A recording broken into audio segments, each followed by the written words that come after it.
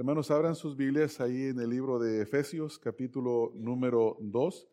Y hoy vamos a estar estudiando los versículos número 8 y versículo número 9. Y el tema de este mensaje es ¿cómo salva Dios a los perdidos? ¿Cómo salva Dios a los perdidos?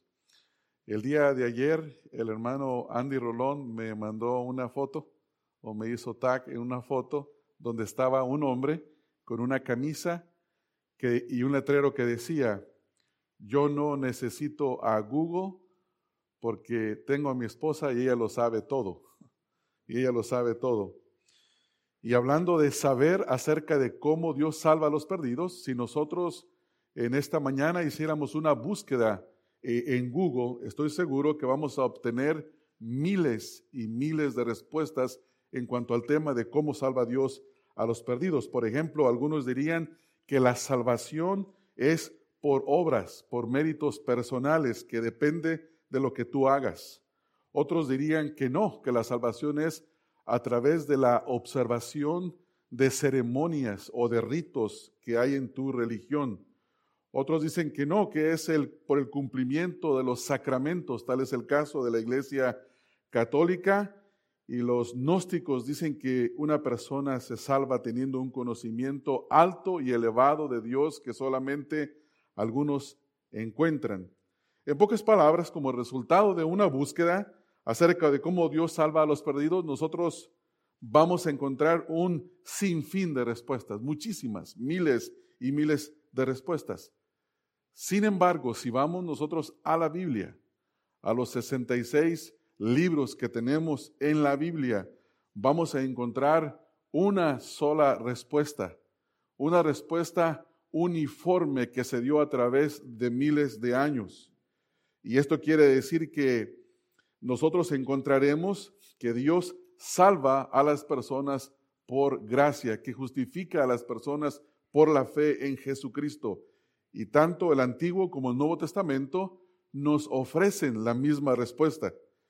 Entonces, al hablar de este tema, encontramos dos posturas que se contraponen la una con la otra.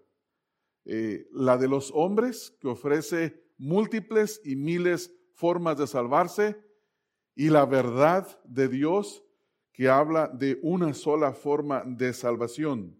La humanidad dice que es por las obras. Todas las religiones del mundo incluyen obras en su sistema de salvación. Sin embargo, en la salvación que Dios ofrece no depende de los méritos personales, sino de lo que Dios ha hecho a través de la persona de nuestro Señor Jesucristo para salvarnos. Dios ofrece la salvación por gracia, por medio de la fe y aparte de cualquier mérito humano. No hay nada que nosotros podamos hacer para salvarnos. Y eso es lo que hemos venido viendo en este capítulo número 2, comenzando del versículo número 1 al versículo número 7. Nosotros hemos aprendido que antes de Cristo, en los primeros 3 versículos del 1 al 3, antes de Cristo nos encontrábamos muertos en nuestros delitos y pecados, éramos sujetos o vivíamos bajo un sistema de maldad, el sistema del mundo, y vivíamos nosotros bajo la autoridad o bajo el dominio y la esclavitud de Satanás, el príncipe de la potestad del aire. Hacíamos nada más la voluntad de nuestra carne, de nuestros pensamientos, y éramos hijos de ira, lo mismo que los demás. Y esta era nuestra antigua condición antes de venir a Cristo. Pero en el versículo número 3 al versículo número 6 aprendimos nuestra condición actual, cómo nos encontramos nosotros ahora en Cristo, y aprendimos que en nuestra salvación es únicamente Dios quien hace la obra. Y vimos en los versículos 4 al 6 3 grandes acciones de Dios para salvarnos, las cuales nos ponen en unión con Cristo. Ustedes y yo estamos unidos a Cristo. Cristo es nuestro representante. Cristo es nuestro mediador. Y ahora en los versículos número 8 al 9 estaremos aprendiendo dos grandes verdades acerca de nuestra salvación para que nosotros conozcamos cómo salva Dios a los perdidos y así le adoremos con humildad. Y ahorita vamos a ver por qué razón tenemos que adorar con humildad. La primera verdad se encuentra en el versículo número 8, porque dice ahí el versículo 8, porque por gracia sois salvos por medio de la fe, y esto no de vosotros, pues es don de Dios. La primera verdad es que la salvación es por gracia mediante la fe solamente. La salvación es por gracia mediante la fe solamente. La segunda verdad se encuentra en el versículo número 9, donde nos dice, no por obras para que nadie se gloríe. Y esto quiere decir que la salvación es en su totalidad la obra de Dios solamente. La salvación en su totalidad es la obra de Dios solamente. Así que los invito, hermanos, a que veamos la primer gran verdad, que es que la salvación es por gracia mediante la fe. Dice Pablo, porque por gracia sois salvos por medio de la fe, y esto no de vosotros, pues es don de Dios. Aquí el apóstol Pablo comienza, o más dicho, continúa diciendo a los efesios una verdad que ya les había dicho anteriormente en el versículo número 5. Y él les dice que ellos eran salvos o que su salvación fue por la gracia de Dios, no por méritos humanos, sino por la gracia mediante la fe que es en Cristo Jesús. Y que su salvación era un regalo de Dios. Y los creyentes en Éfeso tenían que ver la salvación de esa manera, como un regalo de Dios que se había obtenido mediante la fe, y esa fe no era algo que ellos habían ejercido, sino que era la fe que Dios les había dado en la salvación para que pudieran creer. Y en esta primera gran verdad debemos de entender que es una verdad clara, es una verdad concisa, que no deja espacio a ninguna duda, porque dice, porque por gracia sois salvos por medio de la fe. No hay espacio para ambigüedades. Es una verdad absoluta, es una verdad clara que tenemos aquí en las Escrituras. La salvación es por gracia de Dios mediante la fe. Pablo, siendo inspirado por el Espíritu Santo, les declara a los efesios esta gran verdad, la cual ellos debían de conocer. Y por extensión, ustedes y yo debemos de conocer hoy en esta mañana. Y si ya la conocemos, debemos de recordarla y debemos de entenderla en esta mañana. Ellos habían sido salvados por gracia mediante la fe, y en esta salvación ellos no tenían ningún mérito. Note que el versículo número 8 excluye cualquier mérito. No hay espacio para los méritos humanos. Los efesios no habían hecho nada para contribuir a su salvación. Dice Pablo, porque, y nota la siguiente palabra, por gracia sois salvos por medio de la fe. Por gracia excluye cualquier otro medio, cualquier otra forma, cualquier mérito humano. Y recuerde que en el contexto, Pablo había orado para que los efesios conocieran a Dios, para que los efesios recibieran espíritu de sabiduría y de revelación en el conocimiento de Él, de acuerdo al versículo número 17. ¿Se recuerdan, hermanos? Esta es la oración de Pablo. Dice, para que el Dios de nuestro Señor Jesucristo, el Padre de gloria, os dé espíritu de sabiduría y de revelación en el conocimiento de Él. Nosotros hoy conocemos a través de este versículo número 8 que Dios es nuestro Salvador, que Él nos salvó por gracia, mediante la fe. Y ese conocimiento nos lleva a adorarle, a exaltar a Dios. Y ese es el propósito de este versículo. Ellos, los efesios, debían de saber que Dios es rico en misericordia y al haberlos amado les dio vida en Cristo Jesús. Ahora, hermanos, Pablo comienza diciendo en este primer versículo número 8, dice, por gracia sois salvos, Y primero notemos la exclusividad de la frase por gracia, estas dos palabras.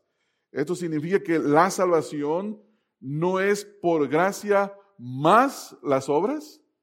La salvación no es por gracia y alguna ceremonia, como en el caso del engaño que trajeron los judaizantes a los Gálatas, donde les dijeron que había que creer en Jesucristo, había que tener fe en Jesús, pero también había que circuncidarse. No es así. Pablo dice que no es por obras, no es por ceremonias. La salvación es por gracia, y esto es aparte de cualquier mérito, de cualquier herencia o de cualquier cosa que los hombres podamos hacer. Y al decir que la salvación es solo por gracia, el apóstol Pablo excluye cualquier mérito humano. No hay espacio, y quiero reforzar este pensamiento, esta gran verdad de que los méritos humanos no tienen lugar en nuestra salvación. Nosotros debemos de quitar cualquier pensamiento que traiga a querer incluir un pensamiento de un mérito humano en nuestra salvación. En el capítulo 2, versículo 1, note lo que Pablo ya les había dicho. Dice, y Él os dio vida a vosotros. Fue Dios quien les dio vida a los efesios. Ahora, ¿cuándo les dio esa vida? Cuando ellos se encontraban muertos en sus delitos y pecados. Es decir que por esta razón la salvación es un regalo de Dios. La palabra que Pablo utiliza, gracia, tiene que ver con el favor inmerecido de Dios a los hombres. Dios otorga gratuitamente salvación a hombres y a mujeres que no lo merecen. Usted y yo no merecemos esta salvación. Más bien, usted y yo merecemos la ira de Dios. Merecemos la consecuencia del pecado, porque la Biblia dice que la paga del pecado es muerte. Merecemos el castigo eterno. Y por esta razón se le llama favor inmerecido. Ser salvos, que Dios nos salve, es un regalo que usted y yo no merecemos. Usted y yo poseemos un estado salvífico que usted y no merecemos, no trabajamos por él. No hicimos absolutamente nada, como lo vamos a ver un poco más adelante. Refiriéndose a la gracia de Dios, Carlos Spurgeon dijo lo siguiente: porque Dios es misericordioso, es que los hombres son perdonados, convertidos, purificados y salvados. No es por algo que proceda del hombre o que algún día haya algo en ellos que les salve, sino por el amor sin límites, la bondad, la compasión y la gracia de Dios es que el hombre es salvo. ¿Qué manera de explicar la gracia de Dios? Ahora en el versículo número 5, capítulo 2, versículo número 5, que está en este contexto, recuerden que Pablo ya lo había mencionado, dice el versículo 5 al final, por gracia sois salvos, porque dice, aun estando nosotros muertos en pecados, nos dio vida juntamente con Cristo, por gracia sois salvos. La gracia aquí no solamente es una referencia, hermanos, a un favor de Dios que merecemos, sino que también apunta a un evento histórico, donde Dios en su misericordia envía a su Hijo para mostrarnos su gracia. Su Hijo muere en la cruz y muere una muerte sustitutoria tomando nuestro lugar. Y eso es lo que nosotros debemos de entender y debemos de aprender. Juan, en Juan capítulo 1, versículo 14, habla de esta gracia y de esta verdad de la cual el Señor Jesucristo estaba lleno. Dice, y aquel verbo fue hecho carne y habitó entre nosotros y vimos su gloria, gloria como del unigénito del Padre. Y note la última frase del versículo donde dice, lleno de gracia y de verdad. Entonces las Escrituras nos enseñan esta gran verdad y no es algo exclusivo del Nuevo Testamento, hermanos, porque a veces los creyentes cometemos el error de pensar que en el Nuevo Testamento y el día de hoy nos salvamos a través de la gracia de Dios, pero que en el Antiguo Testamento era otro sistema de salvación. Sin embargo, eso no es lo que enseña la Biblia.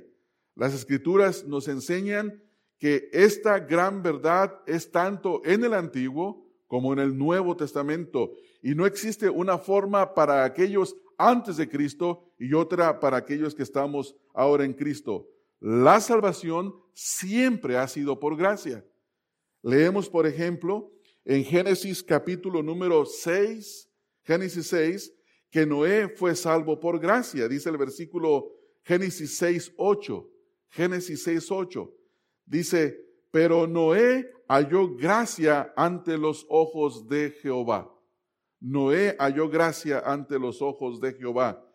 Y un comentario de este versículo hecho por el escritor de Hebreos, en Hebreos 11:7, fue el que leímos en esta mañana, donde dice, por la fe Noé, cuando fue advertido por Dios acerca de cosas que aún no se veían, con temor preparó el arca en que su casa se salvase, y por esa fe condenó al mundo y fue hecho heredero de la justicia que viene por la fe.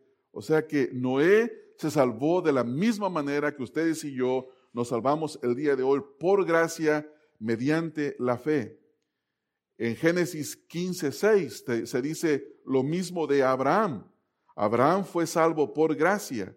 Génesis 15:6 dice, y creyó a Jehová y le fue contado por justicia. Le fue contado por justicia. Y noten, hermanos, que el apóstol Pablo nos habla acerca de esto. Vamos a ver algunas referencias. Por ejemplo, si van conmigo al Evangelio de Juan, el Evangelio de Juan capítulo 1, versículo 12 al 13. Vamos a ver qué dice la Escritura acerca de esto en el Nuevo Testamento. Evangelio de Juan, versículos número 12 al capítulo 1, versículo 12 al 13, donde nos dice, mas a todos los que le recibieron, a los que creen en su nombre, y vea la siguiente frase, les dio potestad de ser hechos hijos de Dios, los cuales, y aquí viene una lista de todos los méritos humanos o de las obras humanas o del linaje humano. Dice, los cuales no son engendrados de sangre, ni de voluntad de carne, ni de voluntad de varón, sino de Dios. Y si vamos a Romanos, capítulo número 4, en el versículo número 16, hermanos. En Romanos, capítulo número 4, en el versículo número 16, estaremos viendo que es la misma enseñanza. Romanos 4, 16. Por tanto, dice, es por fe, para que sea por gracia, a fin de que la promesa sea firme para toda su descendencia, no solamente para la que es de la fe de Abraham, el cual es padre de todos nosotros, Y en 2 de Timoteo 1:9, Pablo dice, quien nos salvó y llamó con llamamiento santo, no conforme a nuestras obras, sino según su propósito suyo y la gracia que nos fue dada en Cristo Jesús antes de los tiempos de los siglos. Note que esta gracia que hemos recibido fue antes de los tiempos de los siglos. Entonces, ahora notemos aquí, hermanos, que Pablo dice que los efesios eran salvos, y no solamente eran salvos, sino que continuaban siendo salvos. Nota lo que dice el versículo, por gracia, y luego ve la siguiente palabra, sois. No dice seréis. No dice tal vez un día sean, o existe la posibilidad de ser. No deja ambigüedad, no hay espacio, es absoluta. Dice, por gracia sois salvos. La palabra salvo significa llegar a ser rescatado, liberado del peligro, y también significa proteger, mantener o preservar la vida.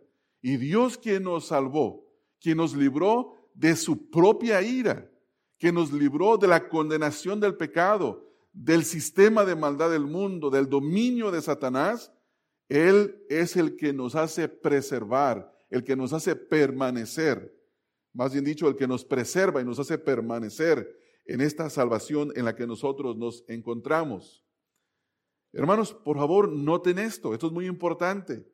Noten que Pablo no dice a los efesios, por gracia podrían ser. No dice así. No dice tampoco no dice que serían tal vez, sino sois. Ellos ya eran salvos.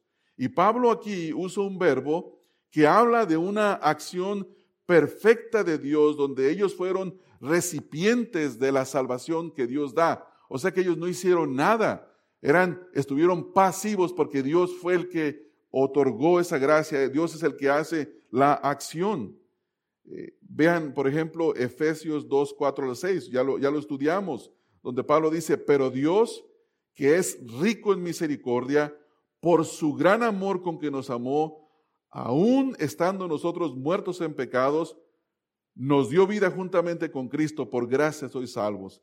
Y juntamente con Él nos resucitó y asimismo nos hizo sentar en los lugares celestiales con Cristo Jesús. El predicador bautista muy famoso que escribió algunos comentarios, el doctor A.W. Criswell, escribió lo siguiente, algo que tiene que ver con la gramática de este punto. Dice, el sentido total de la expresión ¿sois salvos? Es difícil de captarlo en el idioma español. En el griego está en un tiempo perfecto, tenso y enfatiza una acción iniciada en el pasado, cuyos efectos continúan en el presente y continuarán en el futuro. Así que la salvación tiene un momento en el pasado, pero resulta en una experiencia continua.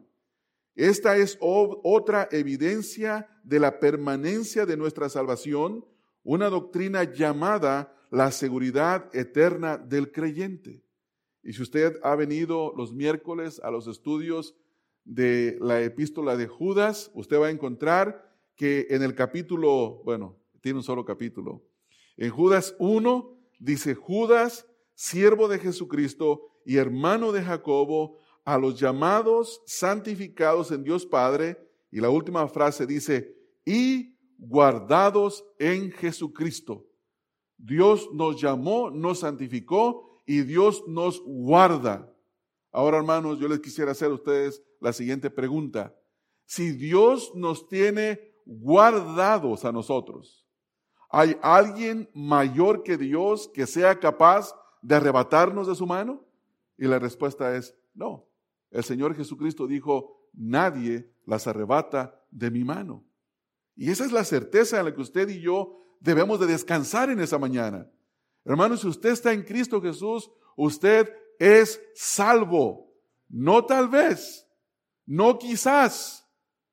No le atemorice la muerte y decir, seré, no seré, o hacerse como los niños que toman una flor y la arrancan un pétalo, sí, no, sí, no, sí, no, y al último le queda un no y dice, ay, no soy. No, hermanos, la Biblia no es como ese juego. ¿Me quiere, no me quiere, me quiere, no me quiere? No, la Biblia nos enseña la gran verdad de la salvación y dice, por gracia sois salvos. Hoy somos salvos. Mañana seguiremos siendo salvos y perseveraremos hasta la muerte siendo salvos, y una vez muertos tendremos un cuerpo glorificado que no es afectado por ninguna circunstancia de este mundo. Ahí mismo en Judas, versículo 24, dice, y aquel que es poderoso para guardarnos sin caída y presentaros sin mancha delante de su gloria con gran alegría. Dios es poderoso. ¿Hay alguien más poderoso que Dios? No, la respuesta es no. Nadie. No hay ni nadie, no hay nada que sea más poderoso que Dios. Por lo tanto, si Él es poderoso para guardarnos sin caída y presentarnos delante de Él, nuestra confianza está puesta ahí. Ahora debemos de hacer la siguiente pregunta. ¿De qué nos salvó? ¿De qué nos salvó? En el contexto hemos visto algunas cosas, pero en realidad Dios nos salva de su ira. La Biblia dice que Dios está airado contra el impío en todo tiempo. Y cuando una persona viene a Cristo Jesús, es hecha acepta en el amado. es aceptado, recibido. Ya la ira de Dios es quitada, porque la ira de Dios por causa del pecado ya fue descargada en Cristo Jesús. Dios nos libera de su ira, nos libera del sistema de maldad del mundo, de Satanás, de nuestra esclavitud a nuestra propia carne, de nuestro propio pecado, de la muerte eterna. Es una salvación grandísima, es gloriosa. Por eso usted y yo debemos hoy de pensar en estas cosas, hermanos. Pensemos en esto, meditemos en esto. John MacArthur, en su comentario a la epístola de los Efesios, dice lo siguiente: primero, la salvación es del pecado, que caracteriza la vida antes de Cristo. El salario o el pago por el pecado es la muerte, y debido a que el hombre nace en pecado, nace para la muerte. El hombre no se vuelve espiritualmente muerto porque él peca, él está espiritualmente muerto porque por naturaleza es pecador. A excepción de Jesucristo, esa es la condición de todo ser humano de la caída, desde la caída, incluido cada persona antes de que sea salvado. Es la condición pasada de los creyentes y la condición presente de todos los demás. El problema básico del hombre no es estar en desacuerdo con su herencia o con su entorno, sino estar en desacuerdo con su Creador. Su principal problema no es que no puede establecer relaciones significativas con otros seres humanos, sino que no tiene una relación correcta con Dios, de quien es apartado por el pecado. Su condición no tiene nada que ver con la forma en que vive, tiene que ver con el hecho de que está muerto incluso mientras está vivo. Y eso es lo que venimos nosotros aprendiendo en el contexto. Continúa diciendo lo siguiente: él está espiritualmente muerto mientras está físicamente vivo. Debido a que está muerto para Dios, está muerto para la vida espiritual, la verdad, la justicia, la paz interior y la felicidad, y en última instancia para todo lo bueno. Hermanos, debemos de conocer que Dios nos salvó por su gracia. Eso es lo que usted y yo debemos de conocer. Debemos también de conocer que nuestra salvación es presente y que continuará por la eternidad. No es algo que es como las cosas de este mundo, inciertas, inseguras.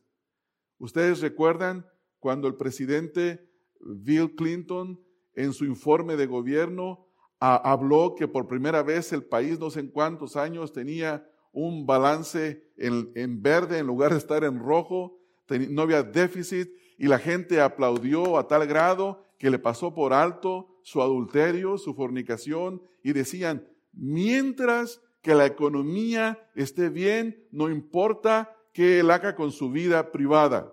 Eso es lo que la gente decía. Pero mi pregunta es, ¿duró esa estabilidad económica? No, no duró. Nada es certero en esta vida. Lo único que tenemos usted y yo seguro es nuestra salvación en Cristo Jesús. Ninguna otra cosa nos puede traer seguridad. Por lo tanto, debemos nosotros, hermanos, entender que el hecho de que la salvación es por gracia elimina todo mérito, todo esfuerzo. Y debemos de ser agradecidos con Dios por el favor inmerecido que nosotros hemos recibido de parte de Dios solo por su gracia. Ahora note la segunda frase en el versículo aquí en Efesios. Dice, por medio de la fe, y esto no de vosotros, pues es don de Dios. Ahora el apóstol Pablo le dice a los efesios que la salvación es por medio de la fe, por medio de la fe. El apóstol dice a los efesios que ellos eran salvos por gracia, pero que mediante la fe, y esta fe no procedía de ellos mismos, sino que aún la fe que ellos habían tenido para creer era un regalo de Dios, venía de Dios.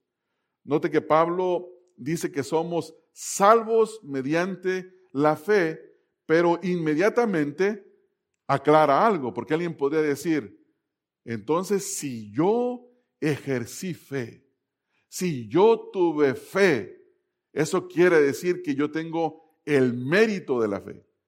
O sea, Dios salvó a su Hijo, me presentaron el Evangelio, pero yo ejercí fe.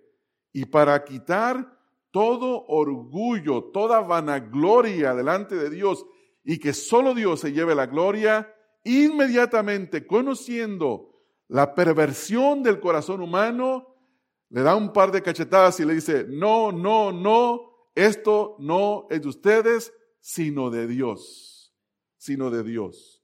Le corta la cabeza a la serpiente pecaminosa de nuestro corazón con las siguientes palabras, y esto no de vosotros, pues es don de Dios. Ya hemos aprendido, hermanos, que la salvación es por gracia, pero quizá esto es algo que tenemos que entender con claridad, que esta fe, mediante la fe, no es nuestra, es un don de Dios, y hacer énfasis en esto. Nosotros decimos, por ejemplo, si Dios me salvó y yo creí, cuando escuché la predicación del Evangelio, yo escuché, yo pensé, yo decidí, yo me arrepentí. Hermanos, todo esto es verdad desde una perspectiva humana, ¿no es así? Usted un día escuchó la predicación del Evangelio y empezó a pensar y empezó a sentir en su corazón el arrepentimiento, empezó a entender qué era el siguiente paso, que había que arrepentirse y creer solamente en Jesús, abandonar toda confianza personal, toda confianza en cualquier otra cosa y poner la confianza total en Jesús. Y usted quizás dijo, yo me quiero arrepentir, y en algunos casos levantaron su mano y pasaron aquí al frente y dijeron, es que yo lo hice, ¿cómo me estás diciendo que no? Sí, pero desde la perspectiva divina, usted estaba muerto. Y un muerto no escucha. Un muerto no puede creer. Pero Dios nos dio vida. Y cuando nos dio vida, escuchamos, vimos, nos compungimos y creímos en Cristo. Por eso dice Pablo, y esto no de vosotros, pues es don de Dios. Es un don de Dios. Esta salvación perfecta proviene de Dios. Dios nos dio la capacidad de escuchar. Recuerde que estábamos muertos en delitos y pecados. Dios nos dio la capacidad de creer. Recuerde que estábamos muertos en delitos y pecados. Dios nos dio su Santo Espíritu. Recuerde que estábamos muertos en delitos y pecados. Es una verdad que no podemos ignorarla, hermanos. Porque nuestro pecado, nuestro corazón es tan engañoso que olvidamos esa gran verdad. Que estábamos muertos, olvidamos nuestra condición en la que nos encontrábamos. Un comentarista dice, algunos se han opuesto a esta interpretación, hablando de que por gracia, esto no de vosotros, pues es don de Dios, porque note cómo dice la frase. Si nosotros seguimos lo que la frase está diciendo, en primer lugar, nos dice el versículo número 8, porque por gracia sois salvos por medio de la fe. Y luego dice, y esto no de vosotros, pues es don de Dios. Algunos dicen que este asunto, el pronombre que se utiliza aquí, es diferente al sustantivo. Sustantivo, fe, es diferente al proverbio femenino del pronombre. Sin embargo, esto tiene que ver con toda la salvación. Con toda la salvación. Esto no plantea ningún problema, dice este escritor, dice así, siempre que se entienda que eso no se refiere precisamente al nombre de fe, sino al acto de creer. Además, esta interpretación tiene el mejor sentido del texto, ya que si eso se refiere a la gracia, ha sido salvado por la fe, es decir, la declaración completa, la suma de y no de ustedes mismos. Es un regalo de Dios, sería abundante porque la gracia se define como un acto de Dios no merecido. Entonces, hermanos, ¿cómo podemos entender esto? Vamos a ver algunos pasajes de la Escritura que nos ayudan a entender este punto. En 2 de Pedro 1:1 Note que aparece como una contradicción, pero en realidad no hay ninguna si se estudia el versículo. Segunda de Pedro 1:1, cuando Pedro comienza escribiendo su epístola, dice: Simón Pedro, siervo y apóstol de Jesucristo. Ahora note la siguiente frase: a los que habéis alcanzado. Aquí habla como si el hombre tuviera un mérito donde por medio de un logro alcanzó algo. Dice: a los que habéis alcanzado por la justicia de nuestro Dios y Salvador Jesucristo, una fe igualmente preciosa que la nuestra. Ahora, si el versículo omitiera la frase que dice: por la justicia de nuestro Dios y Salvador Jesucristo, y solamente dijera: Simón Pedro, siervo y apóstol de Jesucristo, a los que habéis alcanzado una fe igualmente preciosa que la nuestra, diríamos: ahí está, ¿no que no? Yo tengo lo que ver en mi salvación. Pero dice que ese logro, eso que se alcanzó, no es un mérito personal. Porque la frase que usted encuentra ahí inmediatamente: por la justicia. O sea que algo que nos es aplicado a nosotros, que nos es imputado, por la justicia que Cristo obtuvo, que tenía, nuestro Dios y Salvador Jesucristo, algo que nos fue dado. Otro ejemplo de esto lo encontramos en Hechos 1:17, cuando se habla de reemplazar a Judas. De Hechos 1:17, dice Lucas: Judas era contado con los apóstoles, y era contado, dice Lucas, y era contado con nosotros. Y nota lo que dice adelante: y tenía parte en este ministerio. La pregunta que yo les quiero hacer a ustedes es: ¿cómo obtuvo Judas el ministerio de ser un apóstol? ¿Se lo ganó? ¿Entró en una competencia?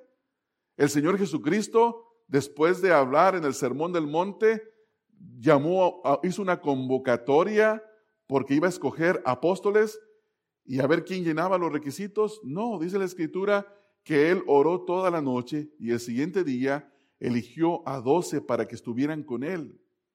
Y entre estos escogió a Judas con el propósito que cumpliera lo que la Escritura dice. Por eso dice el versículo aquí en Hechos 1:7, y era contado con nosotros y tenía. ¿Se ganó él? No, no se ganó nada. No ganó el ministerio de ser apóstol. Él tenía parte en ese ministerio porque el Señor Jesús se lo había dado. No era de parte de él, era un don de Dios. Y en Filipenses 1:29, Filipenses 1:29 dice: porque a vosotros os es concedido a causa de Cristo, no solo que creáis en Él. Ahí dice Pablo a los filipenses que ellos habían creído en Él, pero dice que esa fe para creer, Dios se las había concedido, se las había dado a ellos. Entonces la fe es algo que nosotros recibimos. En Hechos 3:16, en Hechos 3:16, ¿se recuerdan el milagro que hace Pedro, donde sana a un paralítico? Dice: y por la fe en su nombre, a este que vosotros veis y conocéis, le ha confirmado su nombre. Y nota la siguiente frase: y la fe que es por él ha dado a esta completa sanidad en presencia de todos. Ahora, Dios le había confirmado su nombre, le había dado fe para creer en Cristo, y el paralítico mediante la fe recibió el don de la sanidad, pero esa fe le fue dada, le fue confirmada por el Señor. Entonces, hermanos, la salvación es por gracia mediante la fe, y esta fe no es nuestra, sino que es un don de Dios. Hermanos, pensemos por un momento lo siguiente: si la fe no fuera don de Dios, ¿cuáles serían las consecuencias? ¿Cuáles serían las consecuencias? bueno, tendríamos nosotros razón para gloriarnos, ¿no es así? Porque habríamos ejercido fe. Hermanos, la salvación la hemos recibido por la gracia de Dios mediante la fe que Él nos ha dado. En esta salvación nosotros permanecemos seguros, guardados por Dios hasta el fin. Y esta salvación debe de ser valorada por cuanto es un regalo de Dios. Es algo que Dios nos ha dado a nosotros. Esta salvación es por la fe. Así que debemos de glorificar a Dios y darle gracia. El principio que vemos en este versículo es que la salvación es por gracia mediante la fe y esto no por obras humanas. Por lo tanto, esto nos debe de mover a nosotros a abandonar cualquier esfuerzo humano para ser salvos y a ser agradecidos con Dios y darle gloria por la salvación gratuita que es mediante la fe que hemos recibido. Ahora, en segundo lugar, hermanos, en el tiempo breve que me queda, vamos a ver el versículo número 9, y es la segunda gran verdad, que la salvación es en su totalidad la obra de Dios. La salvación en su totalidad es de Dios, porque dice el versículo número 9, no por obras para que nadie se gloríe. Ahora lo dice en una forma negativa, primero una forma positiva, por gracia sois salvos, mediante la fe, y esto no de vosotros, pues es un don de Dios, y ahora no por obras para que nadie se gloríe. Esto quiere decir que la salvación es en su totalidad de Dios, no por obras. Ninguna clase de obra, dice Pablo a los Efesios, nos hace merecer la salvación, hermanos. Y nosotros tenemos que prestar atención a este punto, porque como creyentes muchas veces caemos en el error de pensar que por venir el domingo a la iglesia ganamos un favor con Dios. Caemos en el error de pensar que por ser miembros de una congregación ganamos favor con Dios. Y en realidad, hermanos, ni la membresía, ni el bautismo, ni la confirmación, ni las ofrendas, ni ser un buen padre, un buen hijo, un buen hermano o un buen vecino, nada de eso tiene poder para traer la salvación. Nada. Es incapaz porque el versículo nos dice, no por obras. No por obras. Todos sabemos que vivimos en un sistema de trabajo que toda obra tiene un pago, ¿no es así, hermanos? Usted trabaja 40 horas a la semana y al final de la semana usted recibe un cheque que le pagan 40 horas de servicio. Usted recibió el salario por su obra, por su trabajo. Sin embargo, no es así con la salvación. No es por obras, dice el versículo. Tampoco, hermanos, el tomar la cena del Señor, el guardar los mandamientos, el vivir de acuerdo al sermón del monte. Lo único que una persona puede hacer y tendrá para tener parte en la salvación es tener fe en el Señor Jesucristo. Ahora, no estoy diciendo que usted no debe de vivir bien. No estoy diciendo que no debemos vivir de acuerdo a la palabra. No estoy diciendo que no vengamos a la iglesia. No estoy diciendo que no sea miembro de una iglesia. Le estoy diciendo que ninguna de esas cosas le hace más salvo delante de Dios. Usted ya es salvo si está en Cristo Jesús. Las Escrituras hacen un gran énfasis en esta gran verdad. Por ejemplo, en Romanos 3:20, dice, ya que por las obras de la ley, ningún ser humano, ¿nota esto, hermanos? Ninguna persona, ni el Papa, ni Gandhi, ni Buda, ni ningún ser religioso, líder, nadie, ningún ser humano, dice el versículo, ningún ser humano será justificado delante de él, porque por medio de la ley es el conocimiento del pecado. En Romanos 3:27 dice Pablo, haciendo una serie de preguntas retóricas, dice, ¿dónde pues está la jactancia? Y la respuesta es, queda excluida. ¿Por cuál ley? ¿Por la de las obras? Y la respuesta es no, sino por la ley de la fe. En el versículo número 28, Romanos 3:28, Concluimos, pues, que el hombre es justificado por fe sin las obras de la ley.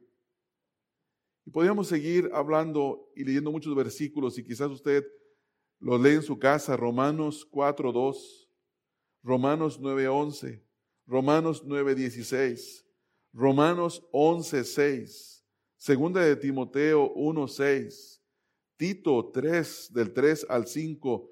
Todas estas son grandes verdades que nos hablan acerca de que la salvación no es por obras.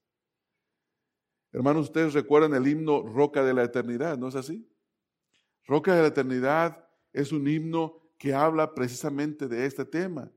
Dice: aunque fuese, nota el énfasis, siempre fiel, aunque llore sin cesar, del pecado no podré justificación lograr. Solo en ti, teniendo fe, deuda tal podré pagar. Mientras tenga que vivir en el mundo de maldad, cuando vaya a responder en tu augusto tribunal, sé mi escondedero fiel, roca de la eternidad.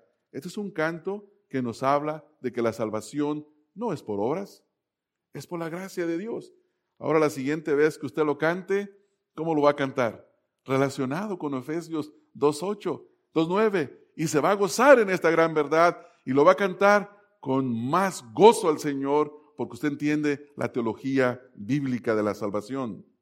Hermanos, ¿usted cree que su bautismo le salvó? ¿Usted cree eso? ¿Usted cree que su primera confirmación y su primera comunión cuando era católico tienen algún mérito para salvarle?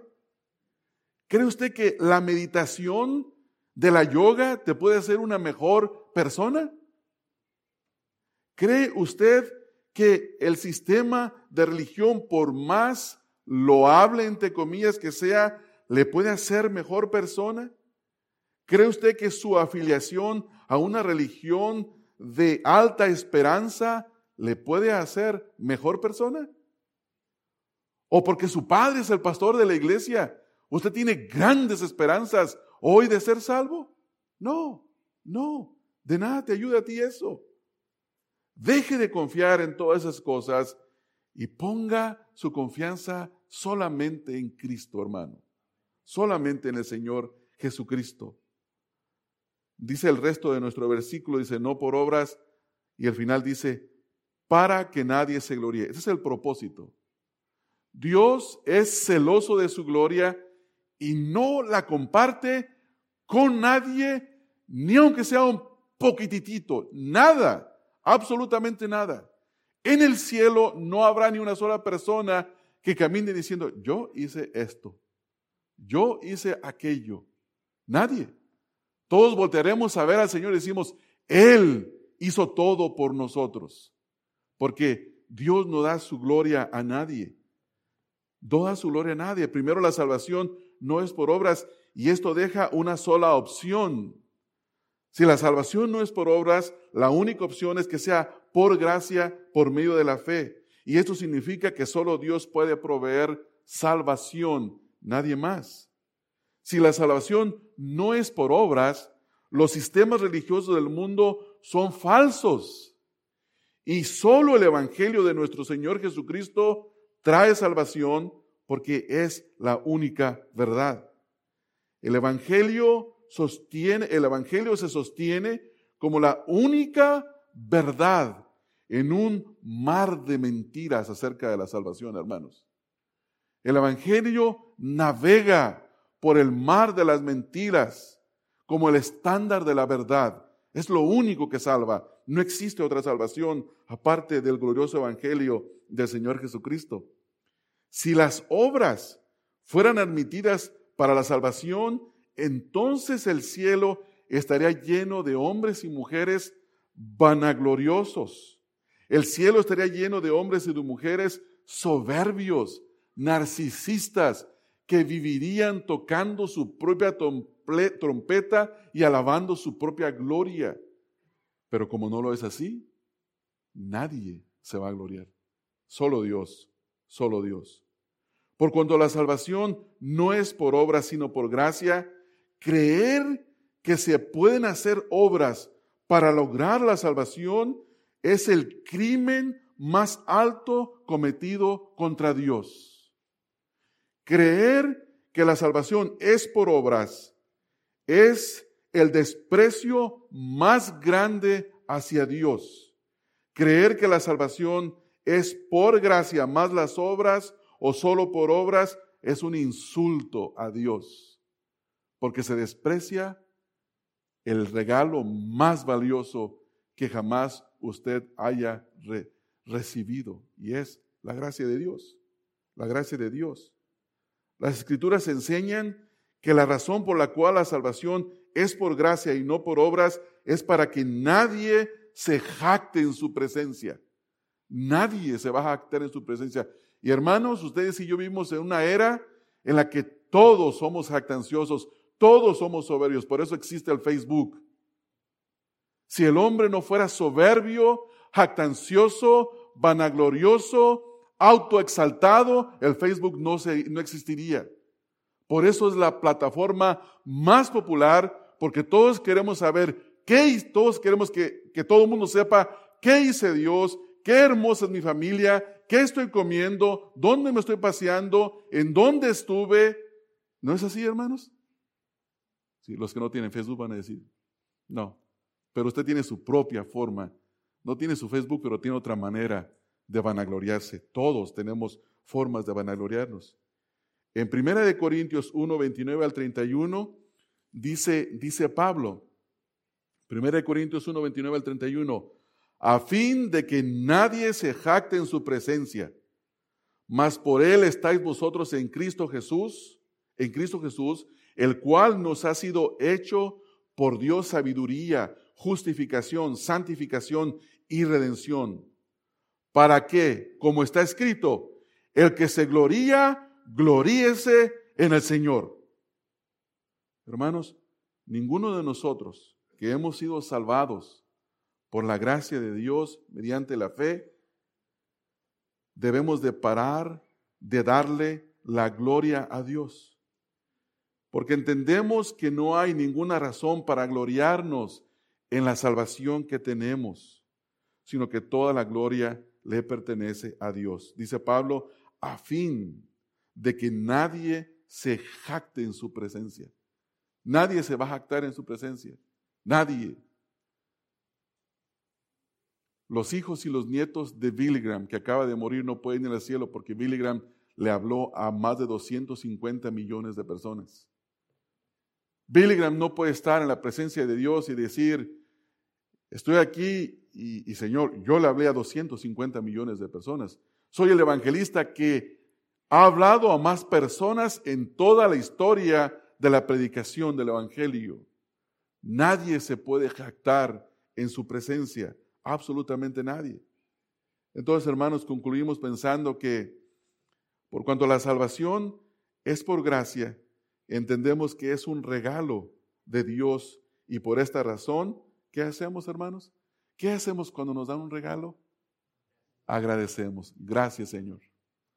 La respuesta más lógica en esta mañana a Dios por nuestra salvación es decirle, gracias, Señor. Por eso cantamos la doxología al final. Al Dios y... ¿Se recuerdan? A la Trinidad alabamos. A la Trinidad exaltamos. A Dios quien nos salvó. Por cuanto a la salvación es mediante la fe, damos gracias a Dios por habernos dado fe para creer. Creímos. Por cuanto a la salvación no es por obra, creemos que solo en Jesucristo, creemos en Jesucristo como el único y mediador entre Dios y los hombres. Él es el único que trae salvación. Por cuanto la salvación es por gracia, mediante la fe y no por las obras, no hay ninguna razón para gloriarnos, ni usted ni yo. Porque Dios nos ha salvado, le damos gloria a Él con nuestra alabanza, con cada acto de nuestras vidas, con todo lo que somos, con todo lo que tenemos. Por esta razón, hermanos, la gloria y la alabanza deben de ser dadas siempre a Dios en su iglesia. La iglesia existe para glorificar a Dios por la salvación que hemos recibido. Amén. Señor y Padre nuestro, después de haber visto esos versículos que para algunos de nosotros quizás son muy familiares y haber aprendido o haber recordado estas dos grandes verdades acerca de la salvación, nosotros creemos que estas verdades nunca se desgastan, nunca se envejecen, nunca pierden su relevancia. Este es el tema que será relevante por la eternidad. Somos salvos por gracia por medio de la fe. Por lo tanto, toda la gloria debe ser dada a ti, Padre. Señor, al meditar en estas dos grandes verdades, necesitamos nosotros de darte gracias, de darte gloria y de inclinarnos con humildad delante de ti. De ser hombres y mujeres que caminan reconociendo que nosotros éramos lo mismo que los demás. Y no somos mejores que nadie. Ayúdanos, Señor, quítanos toda soberbia, quítanos el ser, el admirarnos de la conducta de otros. Quítanos, Señor, el criticar la vida de otros que no te conocen. Nosotros no somos mejores en nosotros mismos que ellos, Señor.